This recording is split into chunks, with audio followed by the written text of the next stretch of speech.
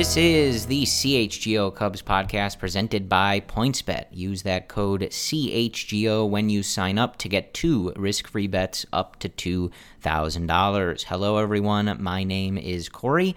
I am joined, as always, by Brendan, and we are coming to you on Wednesday, September 21st. Brendan, can you believe we've got just a few weeks left in this season? I know.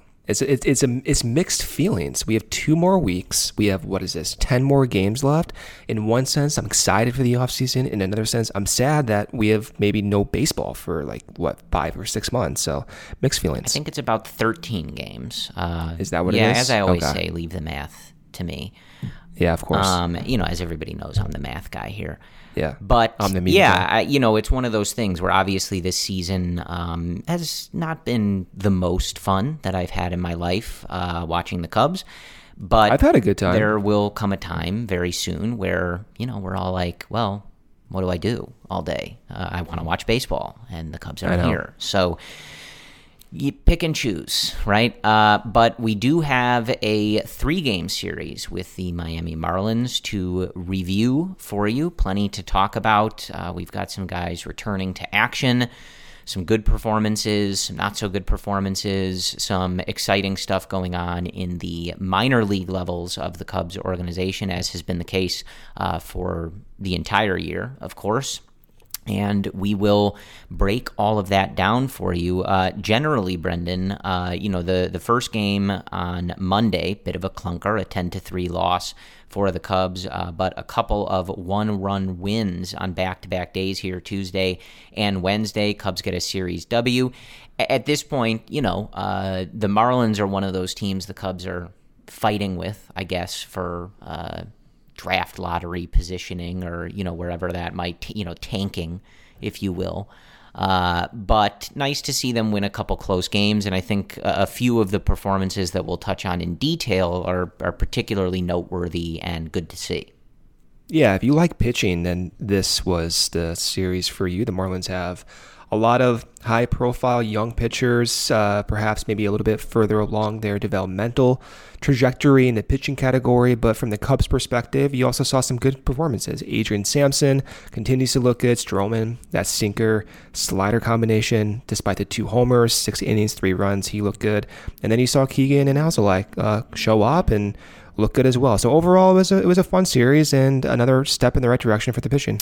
Yeah, also have some David Ross comments from a radio interview that we want to touch on a little bit. Kind of ties in, I think, to a lot of the conversations that we've had recently, and certainly I think just the overall discussion about what the Cubs are going to do, how this year. Did he say that the Cubs will be getting Ohtani? Was that part of the he guaranteed discussion? It, actually. He guaranteed it. There you go. Yeah. All right, well, there you go. No, he did not mention Shohei Ohtani. But let's run through this series right quick, set the table, and then we will jump in to our discussion. Monday, as I said, a 10-3 loss for the Cubs. A clunker for Wade Miley, 3 innings, 7 runs, but only 3 of them earned. 2 walks, 2 strikeouts. He does give up 2 home runs in this one. Jeremiah Estrada follows him, 2 innings, 1 hit, no runs, 1 walk, and 4 strikeouts. Jeremiah optioned when Keegan Thompson came back, and I do want to pause here, Brendan. It doesn't have to be a big discussion point, but I did see some folks wondering, why the Cubs would option Jeremiah Estrada when he's, been so good, especially coming off a 4-strikeout outing on Monday. And I don't think that Ross or the Cubs have spoken on this specifically, but I did just want to note that I'm guessing they kind of saw what they needed to see from him. Mm-hmm. And Estrada, even before coming to the majors, had thrown 48 1/3 innings across 3 levels, actually, of the minor leagues in 2022. His previous innings high was 23 in 2021, 10.2 the year in 2019, 6.1 in 2017. So, for a guy that's had, some gaps in his career, missed some time, of course, there's the COVID year in 2020, and then, doubling his career innings peak before coming to the majors. I'm not sure that that's what they're doing, but I think they saw his stuff plays at this level. He seemed to be comfortable here. they want to get a look at some other guys, I would guess. It's fair. From my perspective, I saw everything I wanted to see. Four seam, phenomenal. Slider, also rated extremely well on the 80 scale for stuff, rated as a 60. So standard deviation above the mean for stuff on a slider alone. I think this is fine. If innings are truly a factor, then send them down, give him some rest, give Keegan more innings, give looks to other guys, get more information, and then that allows you to make a better informed decision this offseason. By opening day of next year, Estrada's going to be in the back end of the rotation, or at least get the shot of being like a 6th, 7th, 8th inning guy. Yeah, sorry, maybe the rotation, no. Yeah, back of the bullpen, 6th, 7th, 8th, 9th inning, being a little bit greedy in the 9th inning, but he'll be a higher leverage guy is my take on it. Yeah, I was when you accidentally said rotation, I was like, "Wow, you've got a whole different plan for." Yeah, my mind is on the rotation, Corey. Yeah, that's what it is. Yeah, so I just wanted to touch on that. I just know some people were like, "Well, why are they optioning him?" But other guys with ERAs a point or two higher than him are sticking. I mean, it was weird, right? Like, I did not expect it, but I can understand if that's part of the equation, the innings. Yeah, and, maybe you want to see if those other guys can make some adjustments over the last couple of weeks and show you something here. For sure. If you feel pretty confident in what you have in Estrada there. So just wanted to touch on that. Following him, we did see a nice inning from Eric Yeoman, clean inning with a strikeout. Michael Rucker gives up a run, 3 hits in an inning of work. Rowan Wick with another struggle. Inning, 3 hits, 2 sucks. runs. Just very up and down for Rowan. I know. We've talked about him before. You'd love to see some consistency there, but we have not seen that from him all season. So that is definitely particularly disappointing, I think. The Cubs getting their runs on Monday via Christopher Morel's 14th homer of the year. That's good to see. And an Ian Happ RBI double. And then in the 5th, it was a Zach McKinstry double that brought in the 3rd run, and that was all that she wrote for the Cubs offense. 2 for 4 from McKinstry, and this one continues to kind of up those numbers as time goes along with the Cubs here, and that is really mostly all of note here for the Cubs on Monday. Tuesday, it was a 2-1 win for the Cubs behind Adrian Sampson, dude. He just keeps tossing quality starts. 6 innings, 8 hits, 1 earned run, 1 walk, 3 strikeouts, a 3.35 ERA for Sampson. I'll pause here because I don't think we're going to talk too much in depth about Adrian Sampson, but a really good stat from Tony Andracki, who's over with Marquee Sports. He said Adrian Sampson has started games this season against Corbin Burns, Jacob deGrom, and Pablo Lopez. That, of course, the one in this Marlins series. In those 3 starts, he has a 1.02 ERA and a 1.08 WHIP. And the Cubs have won all 3 of those games. So we've talked about Sampson a lot. We've talked about the rotation depth a lot. So I don't want to spend too much time on that. But Sampson's just one of those guys where, like, his stuff doesn't jump off the screen. Maybe sometimes you watch and you're like, how is this guy so effective, right? But, he's just tossing quality starts. And more, I think, specifically, aside from, I think it's 1 or 2 outings, right, when he's been starting, he pitches winnable games for this team. 89 pitches across these 6 innings. He's fairly efficient. And when you can go up against aces of other teams and keep the Cubs in the game to the point that they're able to win them, especially with the way that how inconsistent and poor at times this offense has been, we've said it before, but you have to tip your hat to Adrian Sampson. I mean, he just keeps doing it.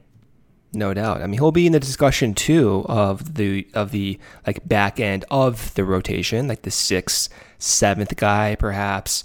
He has phenomenal command.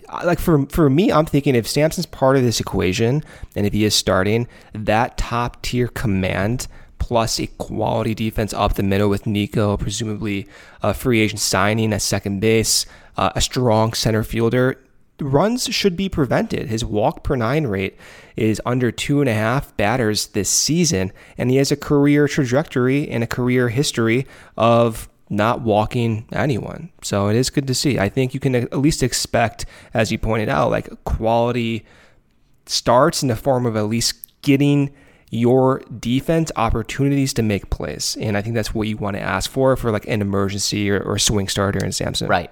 And, as we've noted, he is 30, so, he's on the older side. But at this point, the other night was his 16th start of the year. Like, at some point, these numbers aren't really a fluke, I don't think. Maybe you don't expect him to be as good or effective as he's been over a longer sample, but it's also not a small one. Like, he has been quite good in a good chunk of starts here for the Cubs.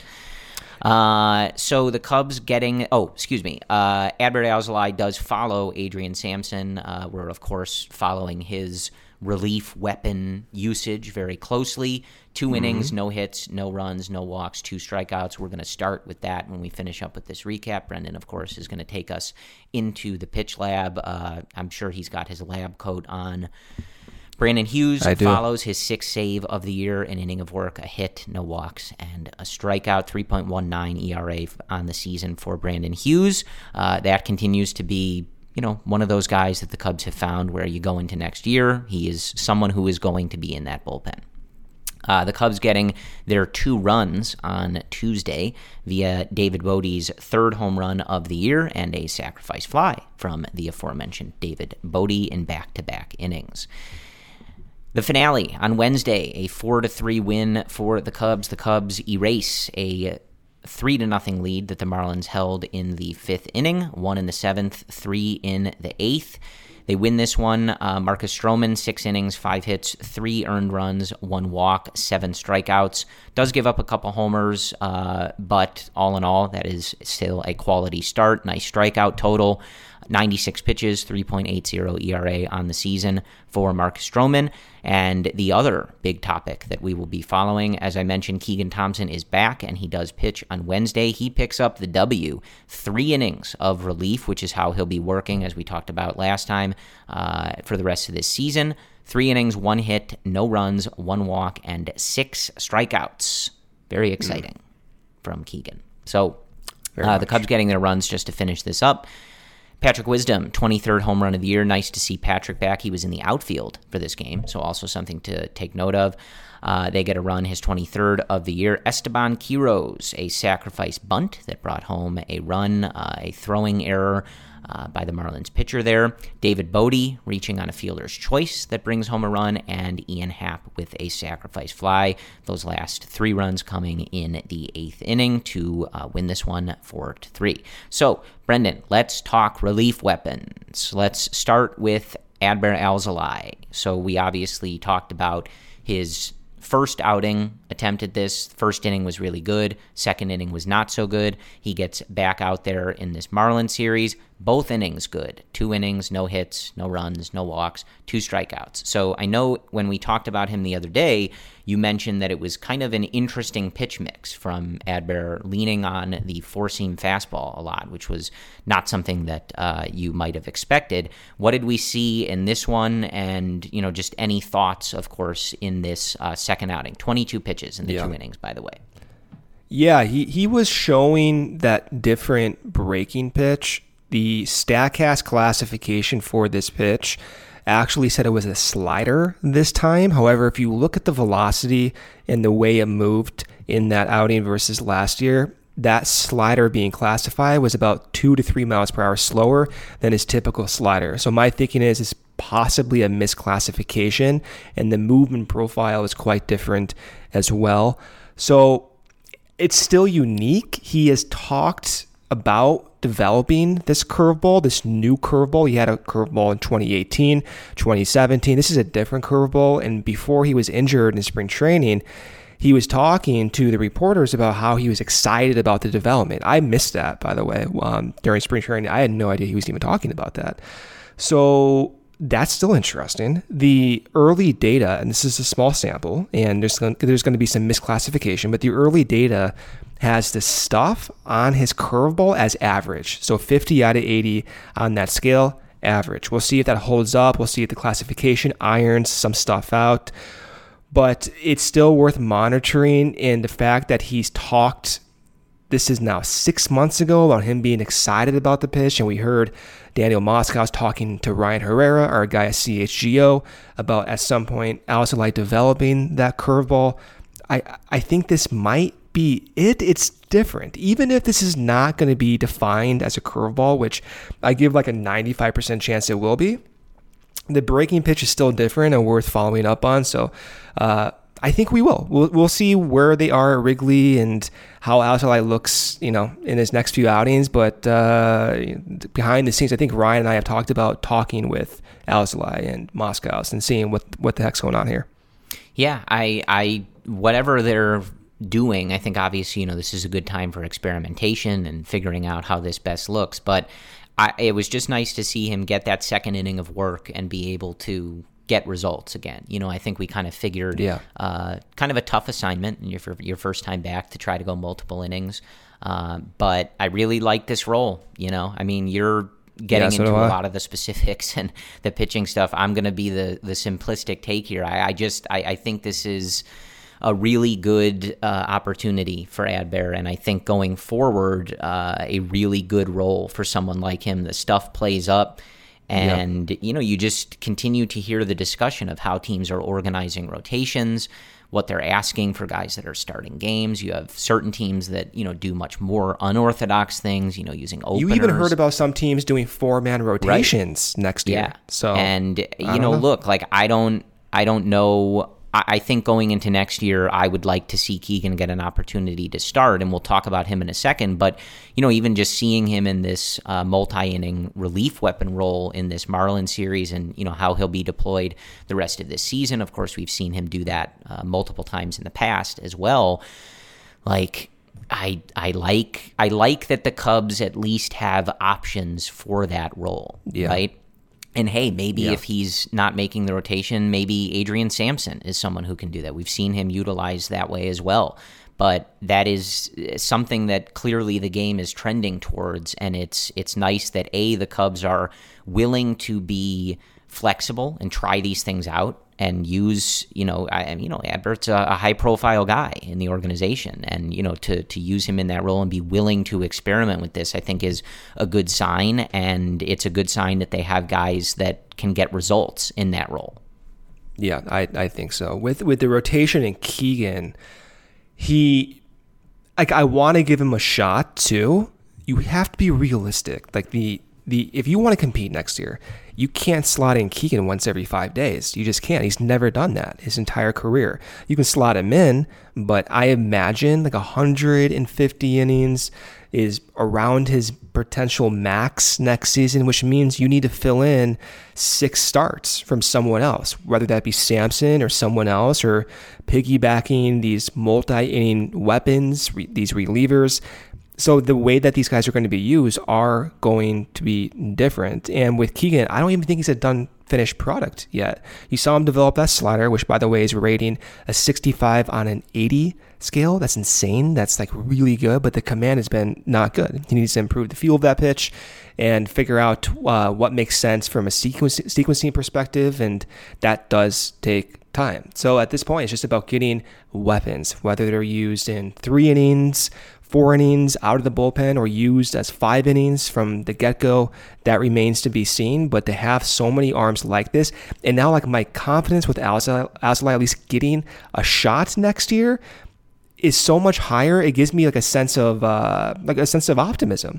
I'm not saying you can rely on Alzolay, but I did not expect him to even pitch this year. You rarely heard updates, so he is going to be part of the equation as well. It's just great to see. All right, so a quick break here from our sponsor, PointsBet. This football season, PointsBet is bringing you a better way to bet live on games, which means before this ad is over, you can place a live same-game parlay, bet on the next drive to be a touchdown and cash out on your live second-half over bet.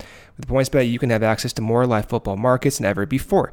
Build a perfect live same-game parlay by contributing your favorite bets anytime during the game, including spreads, totals, player props, and more. Choose the outcome of the next drive and next points with PointsBet Lightning Bets. So whether you are on the move or on the couch, do it live on PointsBet. Download the PointsBet app today and sign up with code CHGO to get your first 2 bets risk-free up to $2,000. If you or somebody knows a gambling problem, wants to help, call 1-800-GAMBLER for crisis counseling and referral services. Our next sponsor here is Pins and Aces. Pins and Aces is the official golf apparel of CHGO. We love our Pins and Aces gear and get tons of compliments on and off the course. They are a family-owned golf and apparel business. They make amazing polos, hats, golf bags, and even that beer sleeve we always talk about. It's an innovative product that allows you to store 7 beers right inside your golf bag and keep drinking these cold beers throughout the entire 18 rounds of golf. Check out pinsandaces.com and use code CHGO to get 15% off your first order and get free shipping. That's pinsandaces.com. All right, Brendan, so let's keep talking about Keegan Thompson. Again, 3 innings, 1 hit, no runs, 1 walk, and 6 strikeouts in his return from the bullpen. Just really strong stuff. So, as I said, I want to get to specifically what he was doing tonight on Wednesday, what we saw from him, how the velo was, things like that. But obviously we'll see how this end of the season goes, but I do know what you're saying about, maybe not being able to be positive that you can get a full season's worth of starts, just because it's a lot of innings for a guy who has not done that before. But are we in agreement that would you like to see him get the shot to be in the rotation? Because that's where I am. I love him as this weapon out of the bullpen, but I really like the potential as a starter. He was really, really good before dealing with some of that back stuff and getting towards those innings peaks.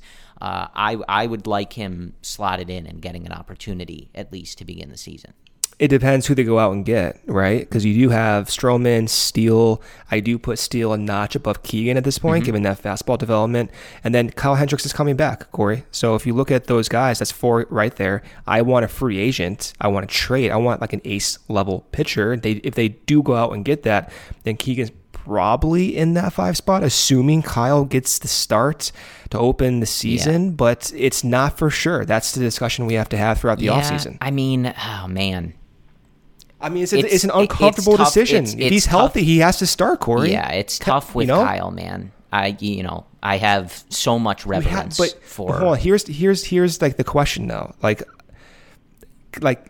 Keegan's been great. Mm-hmm. We know a lot of these guys have been great. But if Kyle's problems were injury induced, and if he's fully healthy, then you have to give that track record another shot. Yeah, and there's no question about it. I do think that's fair. Yeah, it's just, how do you know that, right? Well, you got to go out and do it. If Kyle is your 5th guy, right? Or I'm assuming he's going to be your 5th guy.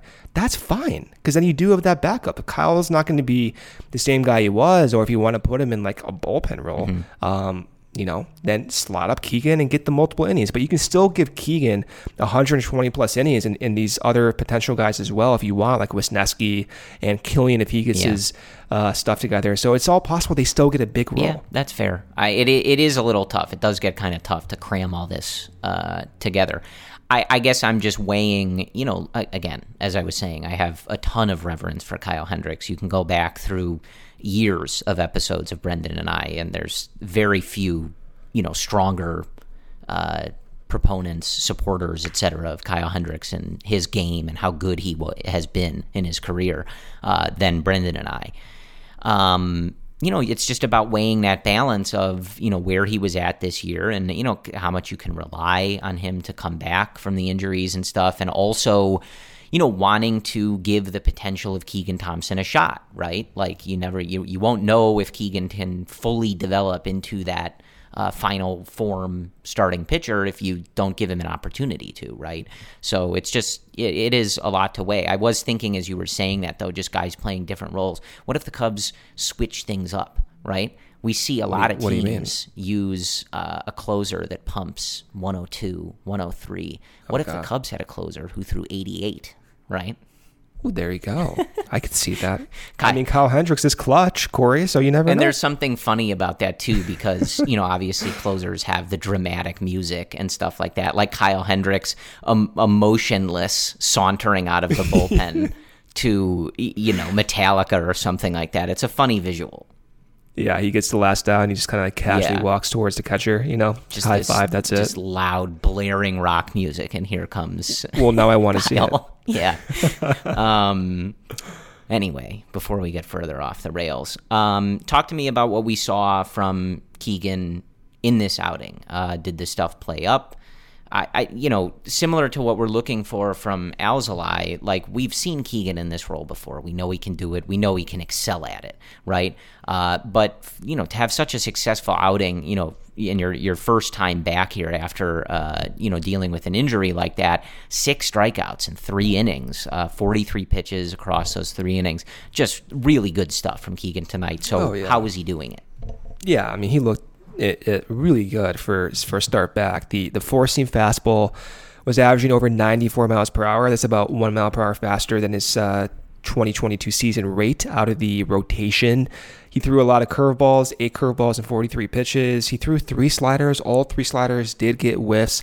The command on his pitches maybe weren't quite there. Like you saw a cutter get a strikeout, but that cutter was left up and away over the plate. You saw the curveball get a strikeout looking, but that curveball was mislocated. It was up over the zone a little bit, but his stuff can be so good that it does freeze guys up, and it looks unusual. But for his first start back, especially dealing with a back injury, the first thing I'm looking for is, all right, how's the velocity looking?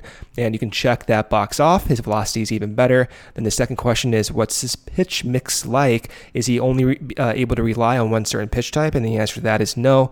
He threw 5 different pitch types, including those curves, cutters, sliders, and sinkers. And then the last question was, what about that slider? And as I said, he got 3 whiffs and 3 swings and 3 pitches on the slider. So you can definitely tell that pitch is still in his mindset and probably a point of focus for improvement because that pitch does move so well. So this is a great, probably ideal start back for Keegan.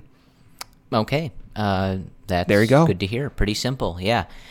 I'm curious to see how this continues to go. I think it's a great situation to be in, just to wrap up the sort of conversation on Keegan. And a lot of this is, as we've noted, very difficult, right? Who knows how they're going to address the rotation? Do they sign free agents? Do they make trades for people? It's very difficult to try to envision a 1 through 5, at least to start next year, without knowing the answer to some of those things. But I think it's a very good position to be in, where you know that Keegan is nails in this role, right?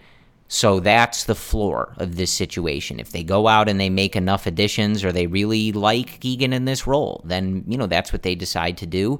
He's great at it. He's really good in this multiple inning relief role.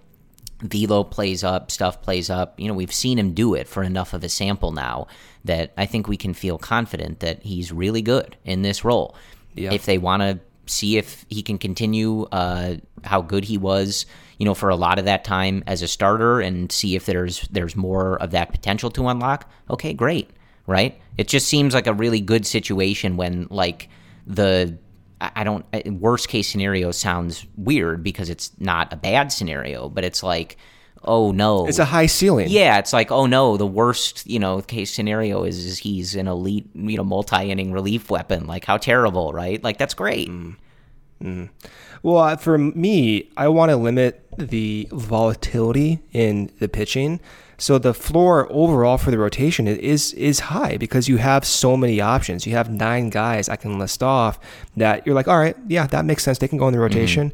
But for me, I want stability. I want someone to match Stroman. I want an ace. I want someone you can rely on every 5th day. And in my mind, that has to happen. I think there's a way forward for that to happen, and the rest can play itself out. Yeah, absolutely. I think that's like it's a great situation if they go out and make moves. It's not a great situation if they stay stagnant. I think there's a lot of risk if you do that. It could work out, but there's a lot of risk. Yeah, exactly. Right. Yeah. I think at this point, going out, again, we've talked before that this rotation has had extremely good numbers relative to the rest of the league since the All-Star break, but a lot of that is ERA driven, not necessarily strikeouts or things that are guaranteeing good results, right? You hope the defense is better next year, but yes, unless you're adding to this rotation, it could be successful, but there's a lot of risk there, and you'd really mitigate a lot of that, and it would have the potential to be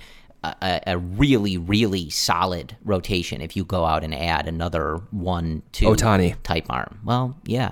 Hey, there you go. Look, we joke about it, but it would be really good. I'm not joking about this anymore. I'm not joking about this. I want Ohtani. Let's go. Make it happen. I can tell that. Yes. I may say his name every episode until he's signed. I don't have a problem with that. Yeah. All right, well, you better sign. So let's talk about some of these David Ross comments. It feels like a decent segue from that.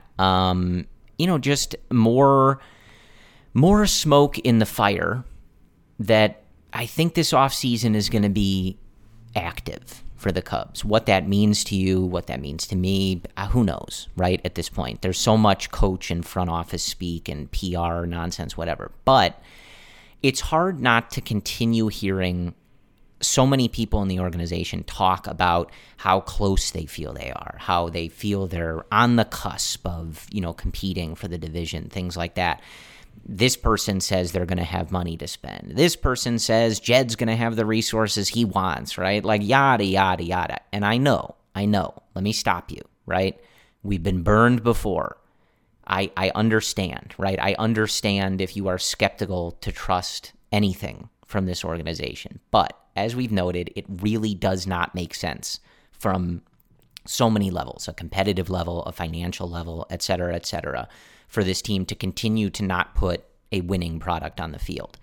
And you just keep hearing this stuff, Brendan. And like some of the time I hear this stuff and I just think, well, if they weren't going to spend at least some money, wouldn't somebody have told these people not to say this stuff, right? Like either ask, that's just how I feel. But the quote specifically, David Ross was on the radio and he talking about this offseason and stuff like that. He and the connection to the front office. He said, quote, "We talk pretty regularly. I think we're all on the same page with what kind of holes we want to try to fill, who are the pieces we believe in moving forward. There's a lot of those guys in here. And there's also stuff in the offseason that's unpredictable and things that you can have one plan, but having a plan and actually executing that plan is difficult at times because it's also the choice of free agent players and teams if you plan on making trades. You're at the mercy of others. I know they've got nice plans in place, and we talk about putting in the processes that we believe in and trusting those. I think everybody is excited to finish the season as strong as we can and move on to next season where we'll be competing at a higher level." So he goes on to talking about trusting the coaching staff, the players, the organization, et cetera. But my, sort of takeaway on that and what I really wanted to hone in on was talking about guys they believe in, guys that they think are part of, the process moving forward, and also addressing holes that they feel they have to address. And I feel like it's interesting to hear him say that, because that's kind of what we've been focused on for so much of this season, Brendan, is where do some of these guys fit, right? And especially as we try to wrap up this last couple weeks, and even some of these guys we're talking about, we're just coming off of that discussion. Where does Adbert Alzolay fit? Where does Keegan Thompson fit? Where does Kyle Hendricks fit? What do they think about that, right? It's that I wish I knew those answers, right? But that's kind of why we focused on so many of those guys, guys like Franmil Reyes, even Ian Happ, right, who, is not in the best stretch of his season, but has overall had a really good season. We talk about someone like Yan Gomes on the last episode, whose offense has ticked up and who has gotten rave reviews on defense. I just am intrigued by the amount of we're going to be competitive. We're going to be trying to do stuff. You can say it, Corey. You can say they're going to spend money. You think they're going to spend money. It's okay to say it. I'm fully prepared to be let down. Yes. Okay. I mean, people if you say, "Oh, they're going to spend money," people scream at you. But they are, I think, really likely to spend money here. Their projected payroll, when you include player benefits and all the 40-man stuff, is $125 million. That is $107 million under the luxury tax for next season. So in theory, based on this, you have over $100 million in breathing room, and that does not include years past 2023 and other expiring contracts, including Jason Hayward's coming up in 2024. This seems like a no-brainer. My thinking is, if they don't spend money now, then when will they ever spend money? It seems so obvious to do it, and not even in the way of, all right, let's go out and get Judge, let's get Trey Turner, let's just blow it through the roof. It's getting volume of players that may be hanging out in like the $100 million range and going out and trading for guys from teams that need to get rid of certain contracts. That's what I mean by that. They definitely have the flexibility to do this, and I think they absolutely will do it. Yeah, I just feel like there's too much smoke on the fire. I agree with you. Like, I don't necessarily expect them to have an offseason that turns them into a juggernaut, or, we're having conversations about whether their roster is better than the Dodgers, right? Like, I don't think we're there yet. Well, you never know. But I do think that there's just so much talk about this. Like, they've had multiple people on marquee to talk about the Cubs playing in that shortstop market, right? We just keep hearing this from people. And you mean second base market? Not shortstop. Yeah, right. Yeah, second base market. Right. Yeah, Yes. just making sure. Okay. Right. Whatever. Nico boy over here. Again, just because Ken Rosenthal thinks they're going to sign a top-tier shortstop doesn't mean that they're going to, but it's just so many people talking about this stuff. And they could lean harder into the, we're building for the future, like, we're not ready yet kind of language if they really wanted to, right? Mm-hmm. Like, it's just kind of weird, like, that David Ross would be talking about an active offseason and what holes they need to fill, and the front office, making moves. You just tell them not to do that if you knew you weren't going to spend money. That's just how I feel. I'm the same way. I feel the same way. If they don't in the offseason, I feel free to call me an idiot. I'm a mark, obviously, for this team. I've been my whole life. Oh, I'm ready to be let down. But I mean, we just heard they were connected to Japanese ace. Senga. Yeah, I'm like losing all these names. So I mean, this is what you do, Corey. You get Senga, you get Otani, you get Seiya out there. Get Ichiro as a coach. Let's bring all the Japanese superstars in, Corey. Hey, I mean, you put Marquee Network over there. From a business perspective, if you want to make money in Japan, concerned about making money. That's a slam dunk. Yeah, the Tokyo Cubs, I think we can call them. Yes, right. Yeah. Hey, I mean, that's good business. It is. You know what I mean? It is. And they're all good players, so that helps too. That's just how I feel. If we're wrong, then hey, so what, right? But the other thing too is that it's a winnable division, right? The Brewers are going in the wrong direction, right? That Yelich contract is just going to get worse. They're looking like they're probably going to be on the outside of the playoffs this year. That's, I think still kind of up for debate as we finish this season here.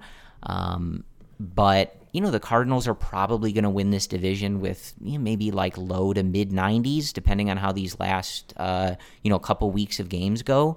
Like, it's a winnable division. You should be aggressive. And I really do. Like, when you look at this roster, I think there is an avenue to making improvements, even if they're not spending crazily, that puts them in a position to be actually competitive, not 2022 competitive, because that is not what happened, right? We were told that this team was going to be competitive, and that wasn't even close.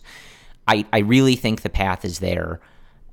At the same time, Brendan, I don't blame people if, exactly that. They heard them say they wanted this team to be competitive. They saw the product, and they're like, yeah, okay, Corey and Brendan, like, you guys get your hopes up. I'm not going to hold my breath. It makes too much sense. So, I mean, listen, if I were betting on this, like, I would bet a lot of money they're going to spend money. It's just too obvious, Corey. I don't think that you can do that on PointsBet. It should be a PointsBet prop. Yeah. Will the Cubs spend significant money? Yes or no? I would say the line on that is minus 250, if there were a line for that. Oh, wow. I know. That's where my brain is. We are really into this. But I am. On that note, it is Wednesday, so it is time for the PointsBet pick of the week. And Brendan, if you listened to me last week, boy, here we go. I told you to take the points with the I was going to say San Diego, Los Angeles Chargers, and they covered. I didn't listen to you, though. It was close. I bet against you, and I lost money. So see, you don't have faith in me. I don't. You don't have faith in me. You should have had faith in me. Sometimes I do, but yeah. Yes. So the key takeaway is I'm a genius. I'm very good at this. Yeah. You should always listen to me. But I'm going to be a bit of a homer this week. I don't like, it's the Browns and Steelers on Thursday Night Football. I'm not touching that. with a 10-foot pole. So my points bet pick of the week, of course, you can use that code CHGO when you sign up. 2 risk-free bets up to $2,000. My pick of the week is my alma mater, Brendan. Have you heard me say that before? On this podcast, you're doing this to me? Yes. It's part of our, it's one of our lead sponsors, so I'm happy to do it. I am going to eat the 17 points for the Michigan Wolverines. I was going to say, you're building this up. You have all this space before you even say Michigan, Corey. Yes. At home against Maryland, I will take the minus 17. I'll eat the 17 points. I think they'll cover that. Go blue, yada yada. You guys know the deal. Yada. If anybody wants me to sing the the song, the Michigan They fight do song have a great song. I will say air. that. I'm happy to do it. I do like that song, but I don't want you to sing it. It's a good segue because I do want to talk about the South Bend Cubs winning the Midwest League Championship tonight. That happened on Wednesday night. And in their lineup tonight, going 2 for 4 in the championship winning game that they won, yes. Michigan Wolverine Jordan Wogu. What a transition. Am I a professional? Hail to the victors of South Bend, Corey. There it is. Look at that. Well, see, okay, you get a little tricky because Notre Dame is in South Bend, and we don't like Notre Dame. What? All right. Well, I'm in trying Ann Arbor, over here. we don't like Notre Dame. Okay. So that's just how that is. Okay. It's tricky. Regardless, that is very exciting, right? Like, winning at the minor league level, I think sometimes that correlates organizationally. You do see a lot of teams, like the Dodgers minor league system, is good, right? They win a lot of games because they have good players, right? So that does translate. This is just good to see, and it's a nice reward for so many of the people who are part of the different levels of this organization, right? The Cubs have overhauled so much of their organization, the scouting department, the coaching department, the pitching and hitting infrastructures, things like that. And this is a nice payoff to win a Midwest League championship. And it certainly doesn't hurt for everybody who's paying has such a hyper focus on a lot of these prospects that, the lineup that wins this championship tonight, it's loaded with potentially future guys, right? You got PCA hitting in the 2-hole, Jordan Wogu hitting in the 3-hole, Owen Casey hitting in the 4-hole. He hit a 3-run home run in this game. To win the game. This is exciting. This is the type of stuff that you want to see, and it is, it's just overall a good thing, Brendan. I'm just imagining, I'm going to say this too probably throughout the offseason, but PCA, center field, Nico, shortstop, Trey Turner, second base, that is probably the best middle of a baseball diamond ever. Corey, I think PCA is the best defensive center fielder I've ever seen in a Cubs uniform. I cannot even remember a defender that good in center field. Am I losing my mind here? I mean, the plays he's making is absurd in South Bend. Yeah, I mean, I guess I would have to think about that. I mean, certainly in our lifetime, right? I mean, Corey Patterson. I mean, Jim Edmonds was good, but not at his peak with the Cubs, obviously. I mean, very different. So right. Albert O'More. Yeah. According to some people, yeah. Not me or you, but yeah. Hey, I'm for it. I mean, look, this is a cheap pop, but, so you're saying that quality and potentially elite defense is important to winning championships. Is that what you're saying? I mean, it reminds me of a certain do you have any reference time. For that? Yeah, I'm trying to think of 2016? Didn't that happen for the Cubs, Corey? Yeah, no, they did have a historically great defense, yes. Okay. What happened that year again? But why is that team significant? Well, let me just... Okay, Google says... Oh, they won the World Series that year, Corey, the Cubs. Right. Yeah. God, okay. We forget that. I know, I forget it all the time. Yeah, we should look into that. We were very forgetful. We forget, we're on here every 3 or 4 days, and we seem to forget that every time. I know, it's weird.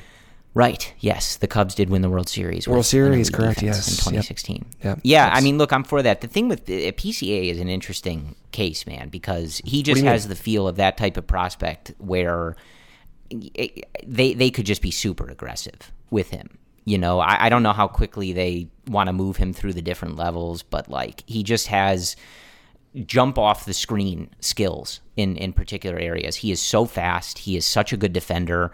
And, obviously you want to give his hitting the proper development and time and not rush him to an excessive level, but he just has the makeup to me of a prospect that is going to move faster than others, because like some of those skills you need to refine them. Of course, he's young and some of that stuff comes with time, but some of these skills, speed plays, right, at any level. Good defense plays at any level, right? So some of these skills, it's just very easy to see I think the organization maybe having a desire to get those skills to Wrigley Field sooner rather than later. Well, Double-A will be a big test for him next year. In his last 100 plate appearances, his strikeout rate in South Bend has been under 20%, so that's great to see him adjust, where it was around 24, 25% when he first came up there. So he has the ability to adapt. Now it's just a matter of, okay, can you do this at the advanced level in Double-A? And if he does, here's the thing, if he does do well in Double-A next year, and if the Cubs have a void in center and they feel confident in his mentality, they've done it with prospects in years past, man. Yeah. They just call them up in Double-A. That's kind of what I mean. Like, I can see that. Yeah. I mean, that's like best case scenario. If this team is competitive, you want a guy who at the very minimum brings some speed and great defense to your team. Like, I can see him joining. Like, you could even see him as like a late season call-up just for like defense and speed, Yeah, that's what I'm saying. Yeah. Exactly. Yeah. I mean, they did the same thing with O'Mora. Like, that was their intent in 2016, tagged up. He did do that well, so they've done it before. It always gets forgotten, but he always listened to us waxing poetic about Albert O'Mora. Look at us. Who would have thought, right? Not me. He did make that catch that kind of gets forgotten in I can't remember if it sends it to extras or is in extras. Yeah, in the game that I just blacked out that game, so because they lose that game. But there was a few things that Chris Bryant also hits a game-tying home run in the ninth inning that MVP nobody remembers because they lost the game, but it was one of his many clutch hits in that 2016 postseason, which again resulted in the Cubs winning the World Series. Winning the World Series, correct. Yeah. Okay, so yes, South Bend, congratulations to them. Congratulations to everybody in the Cubs organization that puts in all this work. And, it's good too. Obviously, like, it's good you have a lot of young players that have a championship mentality. Right? You want them to be winning. You want them to be doing well. You want all these guys that you've traded for or drafted or things like that to be successful, and that is what happened at South Bend. So that is all good news. And, of course, it's nice to see a Michigan man in the middle of that lineup. It is again. Just to bring that conversation full circle. Yeah, yes. He's had a great year, too. Yeah. I do want to, before we preview this upcoming series, I do want to get your thoughts on Patrick Wisdom in right field. He comes back to the lineup on Wednesday. It's kind of interesting. Obviously you have Quiroz at second base, Bodie playing third base, so some of this is, kind of just where guys fit positionally. McKinstry playing short on Wednesday, Christopher Morel in center field. So just an interesting configuration of things here. We've seen Wisdom play the outfield before, of course. That's not something new. And he did make a nice play out there as well, in addition to hitting the home run. But he's, an interesting guy in terms, we talk about those David Ross comments and where guys fit and what their role is and how they've performed this year. So with a couple weeks left in the season, obviously he's coming back from the injury. A 105 WRC plus for Patrick, hitting just 211, 303 on base, 428 slugging, 23 home runs in 493 plate appearances. He's one of those guys who it's interesting where he kind of fits into things. And I think the most curious thing about him this year has been that his defense at third base has been not so great. In comparison to what we have seen from him in the past. You can, look at a lot of different defensive metrics and things like that. But even if you're just looking at like his base Fangraphs page, rated positively as a defender in 2021, way negatively as a defender in 2022, and that passes the eye test, right? So that has been a little confusing. So obviously, back here for one game, getting in the lineup there on Wednesday. But thoughts on Patrick Wisdom and maybe particularly him being in the outfield tonight? The more flexibility, the better with Patrick. His role is kind of hard to project next season if they don't intend to use him a lot at third base. I'm looking at the splits right now, and against lefties, he has a 135 WRC plus in 120 plate appearances this year.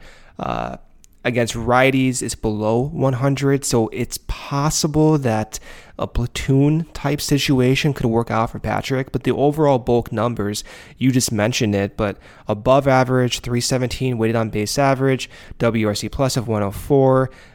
He has struggled recently. It's likely due to inconsistent playing time as a result of his injury, but also there's another side to it where maybe a team wants Patrick's value, and the Cubs rather use that positional slot for someone else, maybe in free agency, or maybe someone to get back in a Patrick Wisdom trade. So his season has been a huge success because there's value to his role, whether it be with the Cubs or with a different team.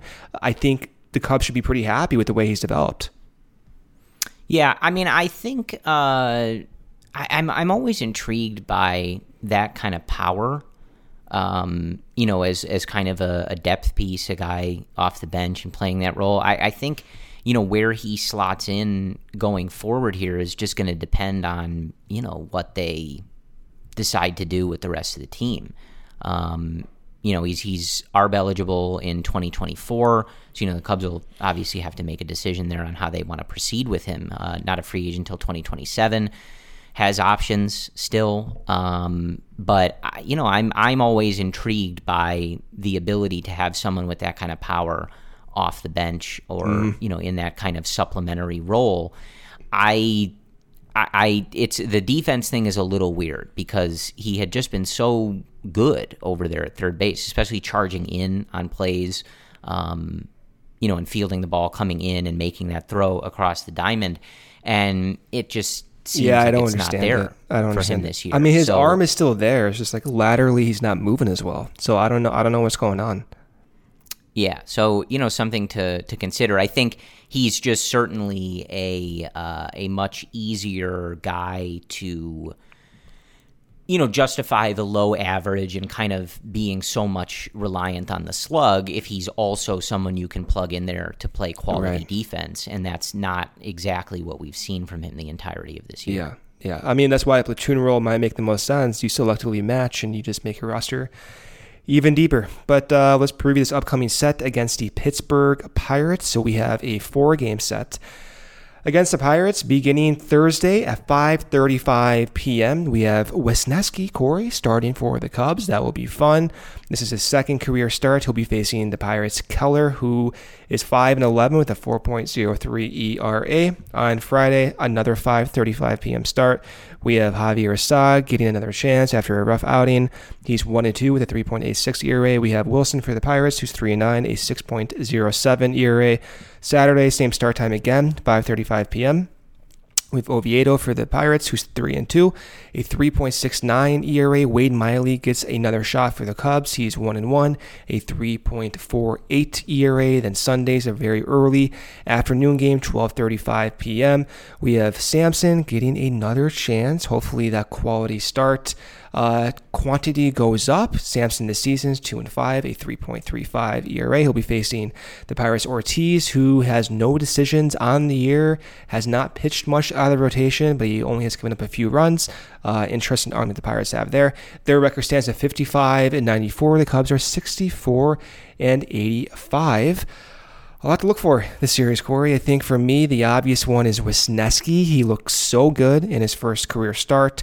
I want to see how he looks again. The Pirates lineup is, of course, not the best, but it's still a challenge being on the road, new environment, getting familiar with catchers. That's on the forefront of my mind. And then give me a Nico update this series. I think that's number 2. How they've managed Nico is disconcerting to say the least, but I would like to see an update there. Then also seeing where Wisdom plays defensively. I think we just talked about the right field potential, the left field potential if they want to give Happ a day off, and how they end up using their entire outfield situation in the next 2 weeks here. Yeah, I mean, I think it's, again, with only a couple weeks worth left of games, you're rapidly winding down the season here. This is, as we've talked about, this is the last shot to kind of make an impression as we head into the offseason for a lot of these guys. Important for so many of them to finish things on a nice note, right? And just be able to kind of cap off a good season. You think of guys like Christopher Morel, and how he's made adjustments with his strikeout rate. He's currently sitting at a 105 WRC plus, kind of, hovering-ish, a little above league average. And, you'd like to see him finish off the year with a strong number there. And obviously all of the pitching options we talked about, and just continuing to make that impression and make adjustments and see if they are part of those plans that David Ross and, the front office have talked about. So I think there's plenty to keep an eye on, as this, again, this is the last chance for some guys to make an impression and see if they can earn themselves at least, maybe not a roster spot, but a contract or a place in the discussion, a place in the organization, whatever it may be. And also, for some guys too, like the Cubs have the ability with their minor league system, and even some of these guys that are playing at the major league level, maybe make some trades, maybe build some value if it's not with the Cubs to someone else, right? So an important 13 games or so for a lot of guys, and I think for the organization. So certainly plenty to keep an eye on. But I think that is what we have for you for this episode. As always, tune in to Cody, Luke, and if the Cubs are at home, Ryan will not be there. He will be at beautiful, historic Wrigley Field. But Luke and Cody will have you for pre- and post-game needs. As always, we thank you for supporting everything going on at CHGO. We thank you for listening to the CHGO Cubs podcast. Brendan and I will talk to you again on Sunday. And as always, go Cubs.